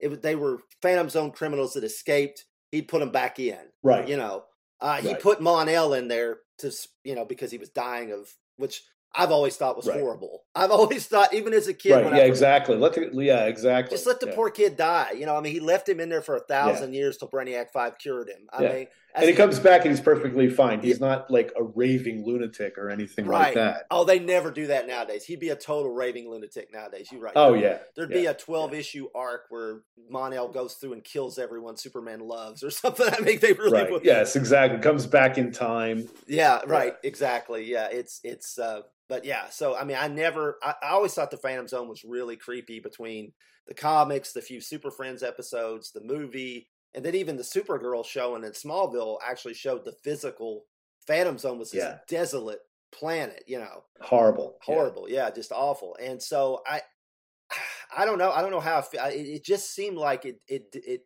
definitely did seem like it was like the Justice League taking the easy way out. Okay, we don't want it on our conscience to kill this guy, so let's just put him off somewhere. And we're saying you're not going to get hurt, but you're not going to hurt anybody. But at the same time, it's like that is just this. It's the true argument of semantics. Yeah, I mean it is. It's just he's gonna exist, but in this tortured non-corporeal existence. But it's also that they make the choice. Yes, he's not brought to any kind of. There's no legal proceeding. There's no it's like they made the decision on their own. This is what we're doing, which is very, very close to creeping fascism, which is what the whole point of the Justice Lords was. Yeah. So again, they're telling us these are things that you don't buy General Island willing to blow up an island full of civilians, but you're willing to buy Superman and the Justice League, or are you willing to put a sentient being into a truly horrible existence, something that is not going to, it's basically, we're going to park you here because we got nothing else that we can do, but it's them making the decision to do this without any other kind of authority. And this goes to the point of, if the Justice League feels that it's that its motivations are pure, that if by their own judgment, then they will do whatever they consider necessary. Yeah. In the same way that the other Superman tried to lobotomize Doomsday. Yeah. In the moment, all of these decisions are made as necessities, and what this whole arc asks is at what point does your humanity have to say, no, we have to go about this a different way? And Batman's concern about that, about the Justice League's decision, is exceptionally well founded. Yeah, it's kind of, I don't want to spoil if you haven't been watching Star Trek Picard. There was a similar moment a few episodes ago where Picard and Crusher had to basically argued with themselves. Have we crossed the line now that we're willing to just outright murder someone to basically stop their threat? Right. And that's kind of where the Justice League is here. And the other Leaguers never say anything. So it's almost kind of like, it's kind of interesting that there's no dissension. Like nobody's arguing. No, I mean, you would almost expect Flash to be like, hey, you can't do that. And because Flash Flash is too callow. He follows the others when it comes to big, important decision making. Yeah. Here, it's notable that they make this decision without Batman in the room. Yeah. Yeah. It's not just that he's wounded, is that you get the sense that if there had been anybody in the room who would have questioned this, it would have been Batman. And you get the feeling that maybe they didn't include Batman for a reason. And that's also very, very scary. Yeah. And I mean, and I hate to even go there because it's a comic series that I think is very well written, but I don't care for it in the continuity. But it kind of brings up the identity crisis. What happened there, where Batman, Batman objects. The parallels. Yeah, this is a much better version of Identity Crisis. Yes, is really what this is. I am not a fan of that story. I am not a fan of a lot of what went on in that story. Yeah, I'm glad that for the most part it's been forgotten. Yeah. Because I found that it went way too far in but this is basically the same themes handled with much more grace and much more sophistication. It just popped in my head, and I didn't have this in my notes, but it's crawled back in my brain that there was a Justice League story. I think, and listeners, if you know, or Dan, you can tell me. I believe it was over the resolution of the Justice League, Justice Society, Secret Society of Villains storyline they did that when George Perez was drawing Justice League, that they left the Secret Society in limbo. And I believe there was some kind of like the courts decided you can't do that or something, and they had to like the villains showed back up, and somebody said, "Well, aren't they in limbo?" And they're like, "Yeah, well, the courts decided we couldn't make that decision, and we had to go back and get them." Or so I remember something. There's some kernel in the back. I don't remember that, but I like that. Yeah. But I remember it because it was like, well, isn't that character still in the limbo? It was like Killer Frost or somebody, and it's like she showed up in Firestorm, or it was something. It was something like that. So, and this is just, guys, no research on my part. It literally just popped into my addled mind. So, if listeners, if you know, let me know. You guys probably know better than I do. So then, like you said, we get to that scene. Where Wonder Woman and Superman, walk into the room with Bruce. He's got a neck brace on. He's in a hospital bed. He's obviously very banged up from his surviving that explosion. And this is the moment you chose for the Kevin Conroy tribute, Dan. So why don't you tell us about it? Yeah, I mean, basically, Superman and Wonder Woman are there ostensibly to commiserate and comfort Bruce, but he's having none of it. He's pissed. He has come to, in this episode, although we know it's an undercurrent, he has come full circle in understanding Waller's point of view as to why, and of course there's backstory there about Batman's role in the Justice Lord story and what have you, but he is, he's now openly questioning how much power is too much power. and he invokes the Phantom Zone. So you just made a decision. You did that unilaterally. Was that the right thing to do? And he says, because frankly, you are too dangerous. This is a problem, and without certain kind of checks and balances, we are this close to becoming the Justice Lords ourselves. And Superman makes light of it. He makes the joke. He makes the gag. He says, well, you've always got that kryptonite ring. And Batman's like, you don't get to joke. Because this is not funny. This is not, this is not the Super Friends at the end of an episode going, ha, ha, ha, ha, ha. This is the opposite of that. This is like, no. There are no jokes to be made here. This is deadly serious. This is about the society in which we live. It's about our culture. It's about our political structure. And it's about the fate of the world. Serious, heady stuff that Batman's bringing up. And Superman, because he's Superman, and frankly, he's used to, he can and does shrug things off in ways that Batman doesn't. And Batman he's just, you don't get to joke. Not today. I just took a bullet for you, which he did. Yes, he took a bullet for Superman. Now, to be fair to Superman was a little busy getting his head handed to him. But it's not like he was having to walk in the park. Yeah, to be fair to Superman, he's like, he was kind of putting in his own effort too. But still, Batman's point is extremely well taken. That you don't get to make light because you're Superman to understand that there are casualties and that there is. That others will suffer because of what we do. And Batman is an example of that. He took a bullet for Superman, of all things, managed to survive, but of course he's in a hospital bed and Superman's able to walk around as if nothing had happened.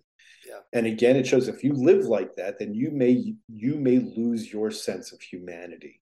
And their decision-making on Doomsday reflects that. And Batman is just simply horrified. He is, and even when they leave the room, he's still steaming, and then you really start to wonder, what's Batman going to do next? Where is he? Where's his head at now? And it creates this whole new level of tension that I think that this is one of those things when you go back and look at the beginning of the Batman the Animated Series and the other series that have popped up. This really is a crucial turning point in my mind. About the maturation of superheroes in this world. Yeah, very well said. Very well said. You got anything to add about that, Cindy? I mean, again, it's one of those cases.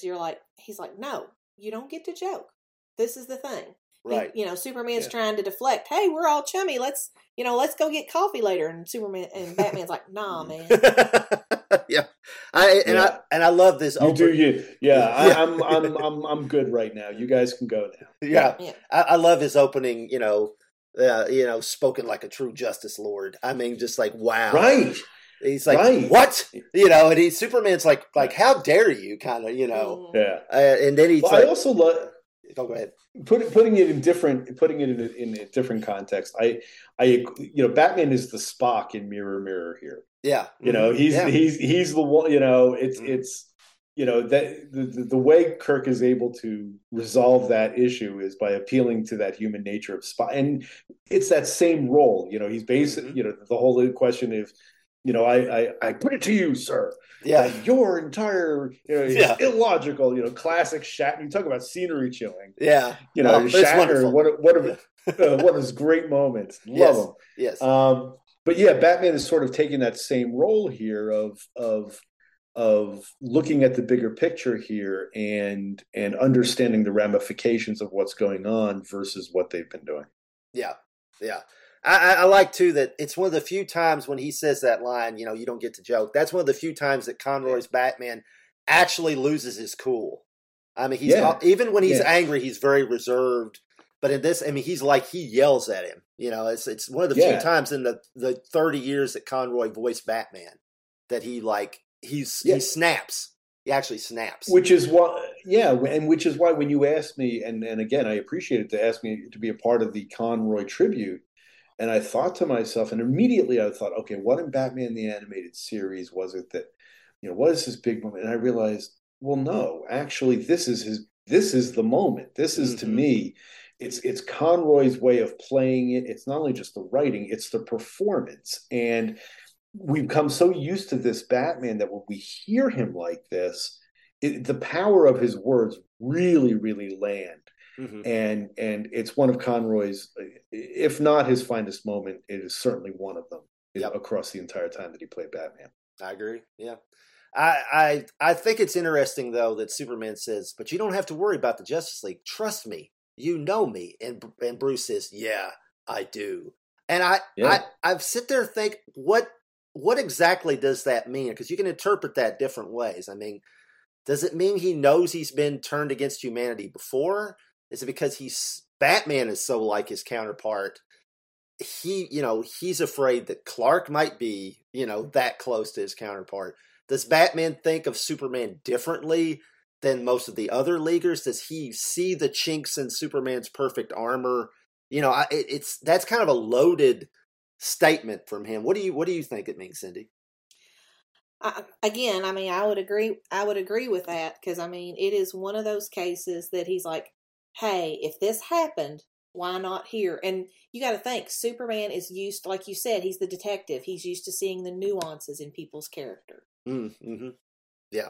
Yeah. What about you, Dan? And he also understands that his point being is that it wasn't that the Justice Lords were inherently evil. They were good, and they made bad decisions, and which is exactly what he is seeing here. Their unilateral decision to. Well, two things happen. First, Superman does try to lobotomize Doomsday again. I don't know if Batman knew that or not, but certainly the use of the Phantom Zone and the extrajudicial way in which they made that decision, Batman does. He's like, look, the Justice Lords. The problem wasn't the Justice Lords inherently; it was that they had been, and what makes it different, and I think more nuanced than say the Crime Syndicate, which is that they're just evil versions of the Justice League. With the Justice Lords, they are the Justice League corrupted. Yeah, and that's what Batman is seeing. He's like, no, you're as corruptible as that one is. You've just proved it to me, and things are not the same. Yeah. I agree. Yeah, it's interesting because it's like you can interpret it different ways, but ultimately I think that's it. Yeah. Superman and Diana leave, and she has this pained worry on her face, which I think's nice because obviously Batman and Wonder Woman have this relationship that we've talked about a lot on this show. Bruce is left alone. He's staring at the TV monitor covering Luthor's presidential run announcement. Lex is standing in front of waving American flag, and he almost seems to be walking toward Bruce. Like as he's like, it's just ominous music as we fade to black. It's this wonderful, like, this future is coming. That's what Batman's, and that's what Cadmus is thinking, and that's what Batman's thinking.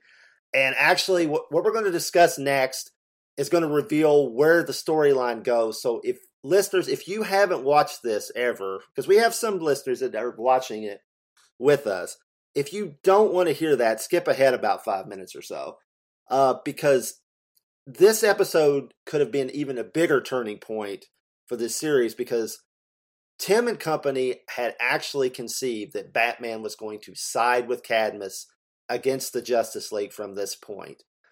There's this great DVD extra that I mentioned before where Mark Hamill is hosting the panel, of all people, Mark Hamill, with Bruce Timm, Dwayne McDuffie, and James Tucker. You can actually find it on YouTube if you don't have the DVD sets. But, they were going to have Batman choose to side with Cadmus and work with them against the Justice League. But then they figured out there was no way to do it and not make either Batman or the Justice League, in Bruce with Tim's terms, look like jerks. It would have essentially ruined either one or the other. So Batman, despite his misgivings here, does not betray the League and side with them. So, Dan, do you think they were right to abandon this storyline? What do you think?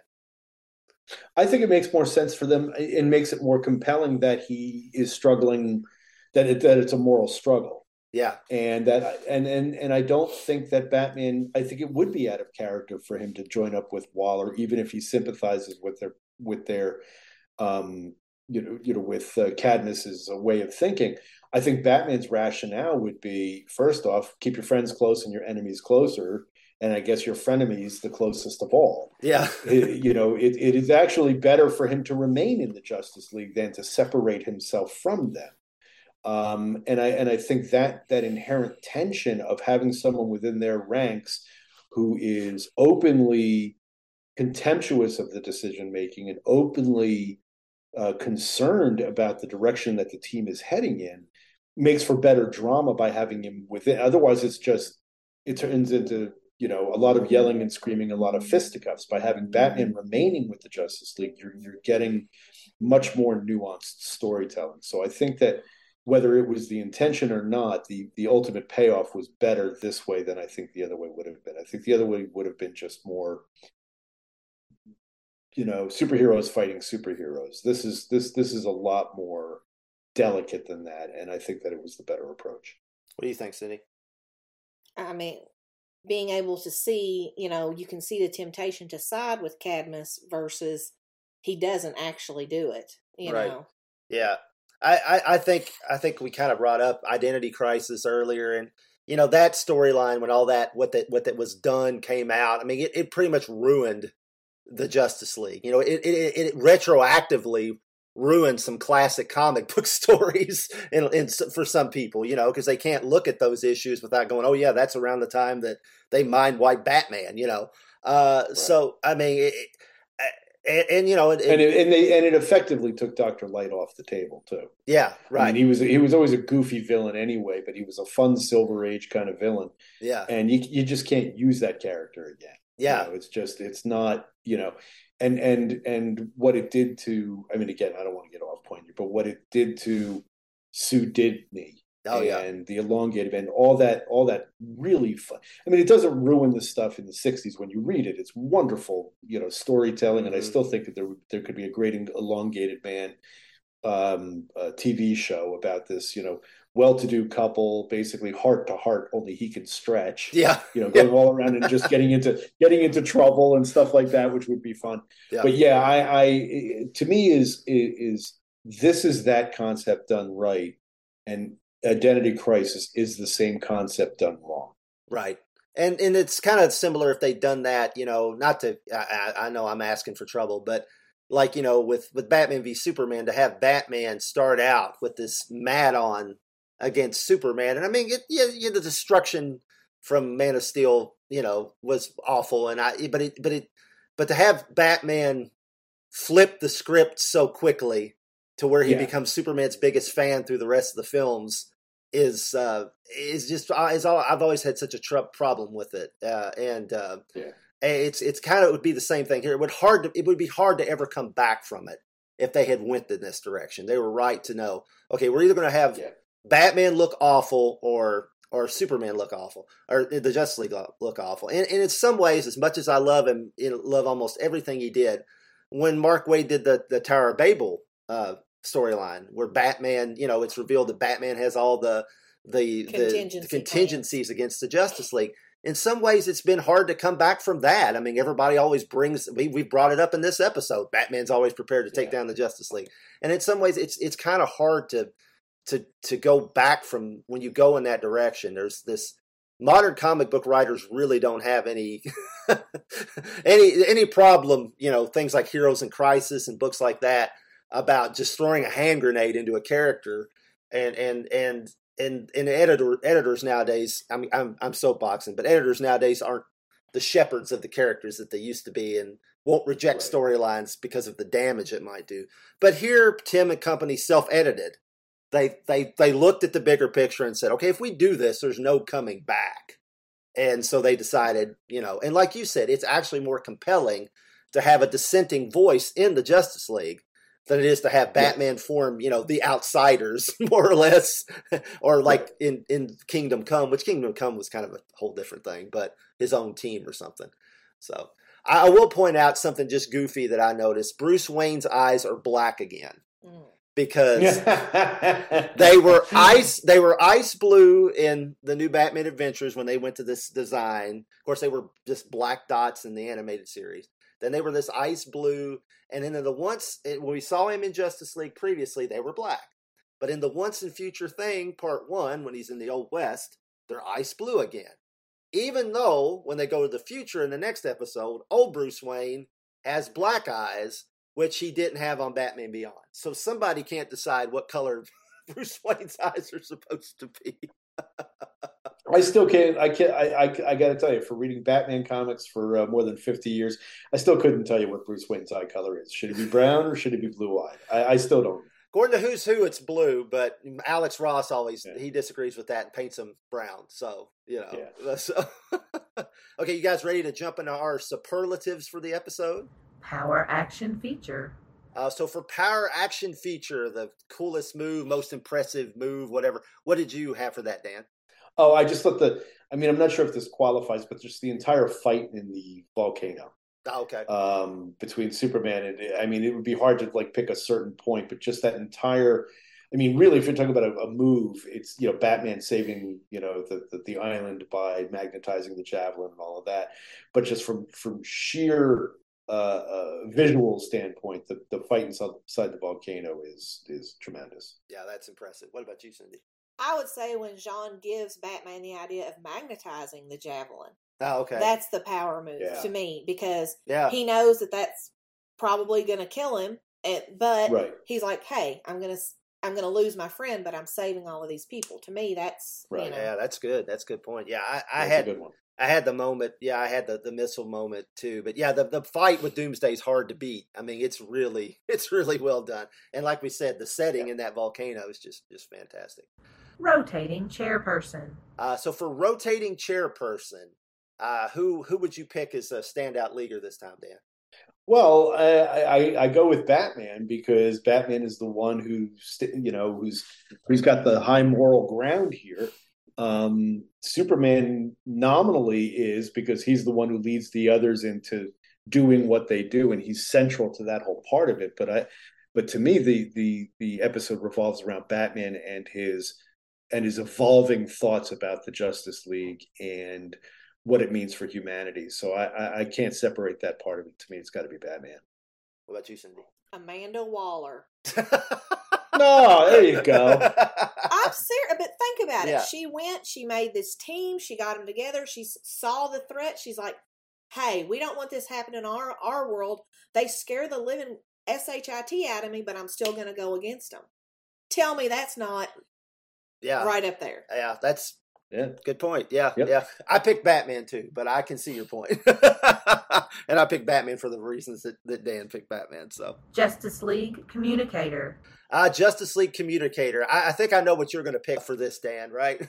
The hospital scene. Yeah. Yes, you don't get to judge that. Right. Yeah, right. What about you?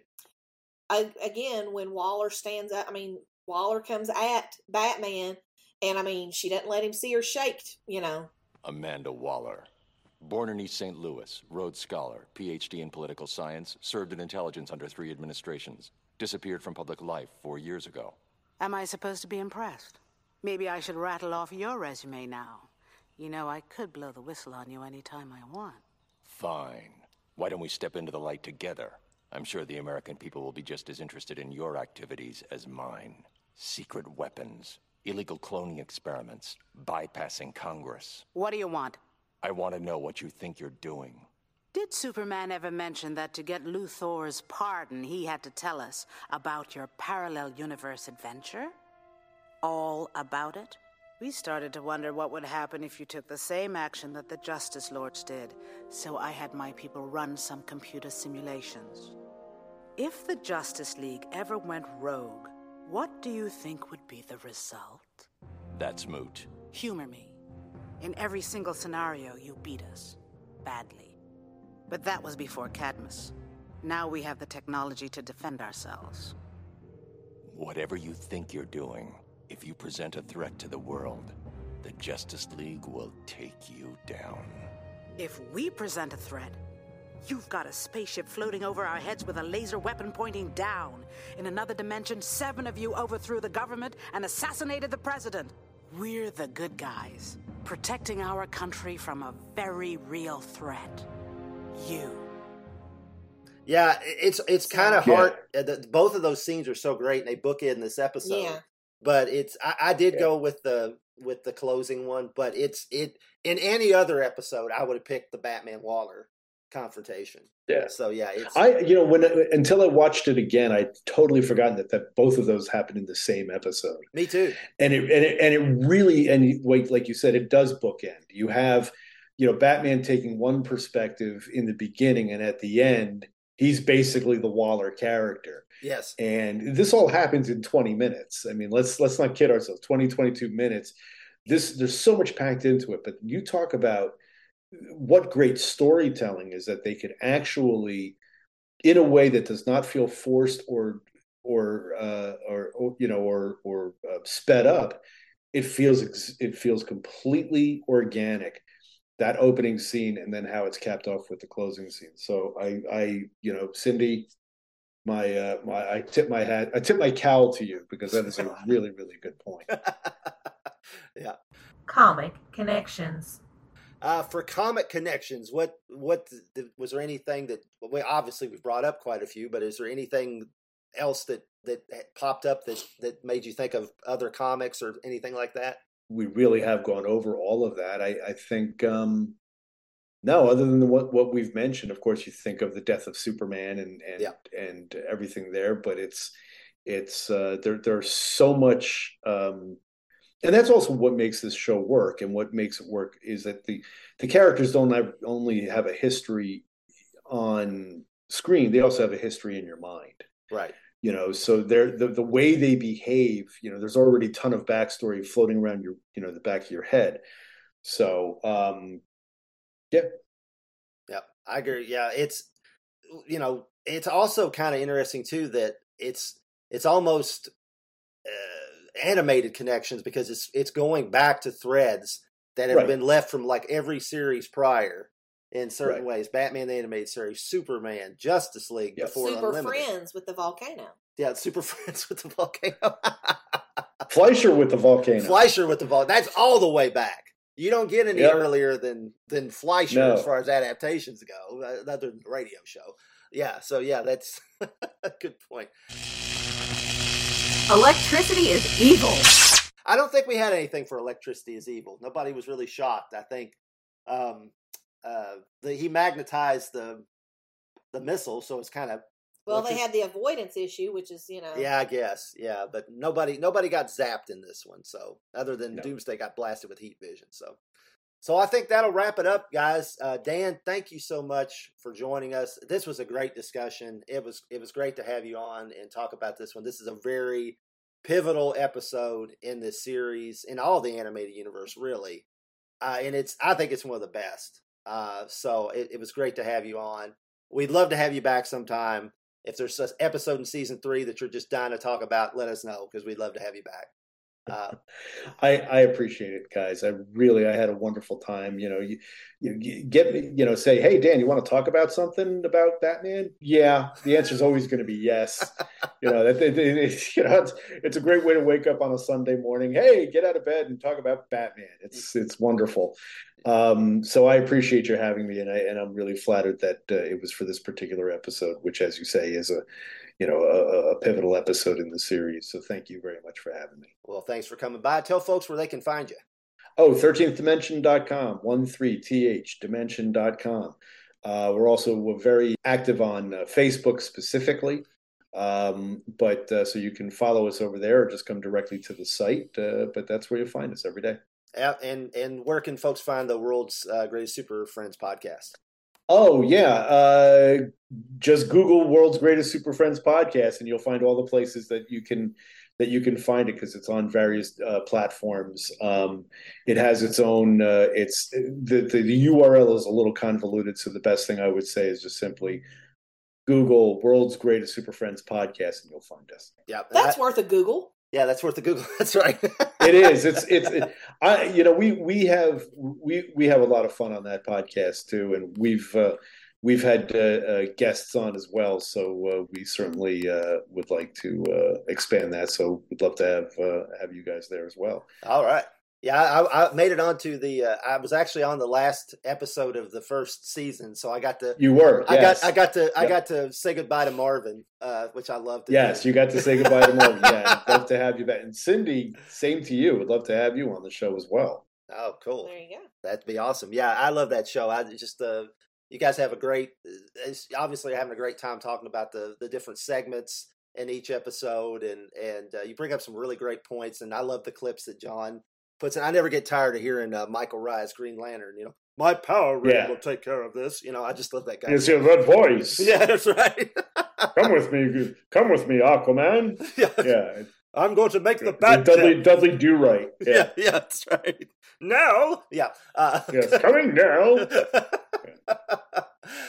With that, we probably better close out this episode. All right. So extra special thanks to Jorge Luis Castillo, Matt Ryan, Neil Whitney, Jeff Owens of the Classic Horrors Club podcast, David Capone, and Rocket Dan Johnson, who specifically support JLUcast. And we're always looking for new members who want to support us. Hint, hint, subtle, subtle. Yeah. You guys get to look after the recovering Batman. Beware, he's extra grumpy with a lot to think about. So basically like living with you. Thanks. That's nice. We want to say thanks to our Patreon supporters. For information on how you can support the Fire and Water Podcast Network, visit patreon.com/FW Podcast. And you too can take care of a grumpy Batman. So next time, the Cadmus arc continues to heat up with the appearance of Task Force X, not the Suicide Squad, because they couldn't call it that. But we'll see you then. Bye. Bye. Bye. JLUcast is a Franklin & Franklin production in association with Bugaloo Enterprises worldwide and is a proud member of the Fire and Water Podcast Network. The characters and properties mentioned in this show are copyright their respective holders. Likewise, all audio clips are copyright their holders and no infringement is implied. So please don't sue Mommy and Daddy. Emails can be sent to supermatespodcast@gmail.com. Comments can be left at fireandwaterpodcast.com. Find us on Facebook by searching for JLUcast and FW Podcast Network. Follow us on Twitter by using the hashtag FW Podcast. Please consider leaving us a review on iTunes. Thank you for listening to JLUcast.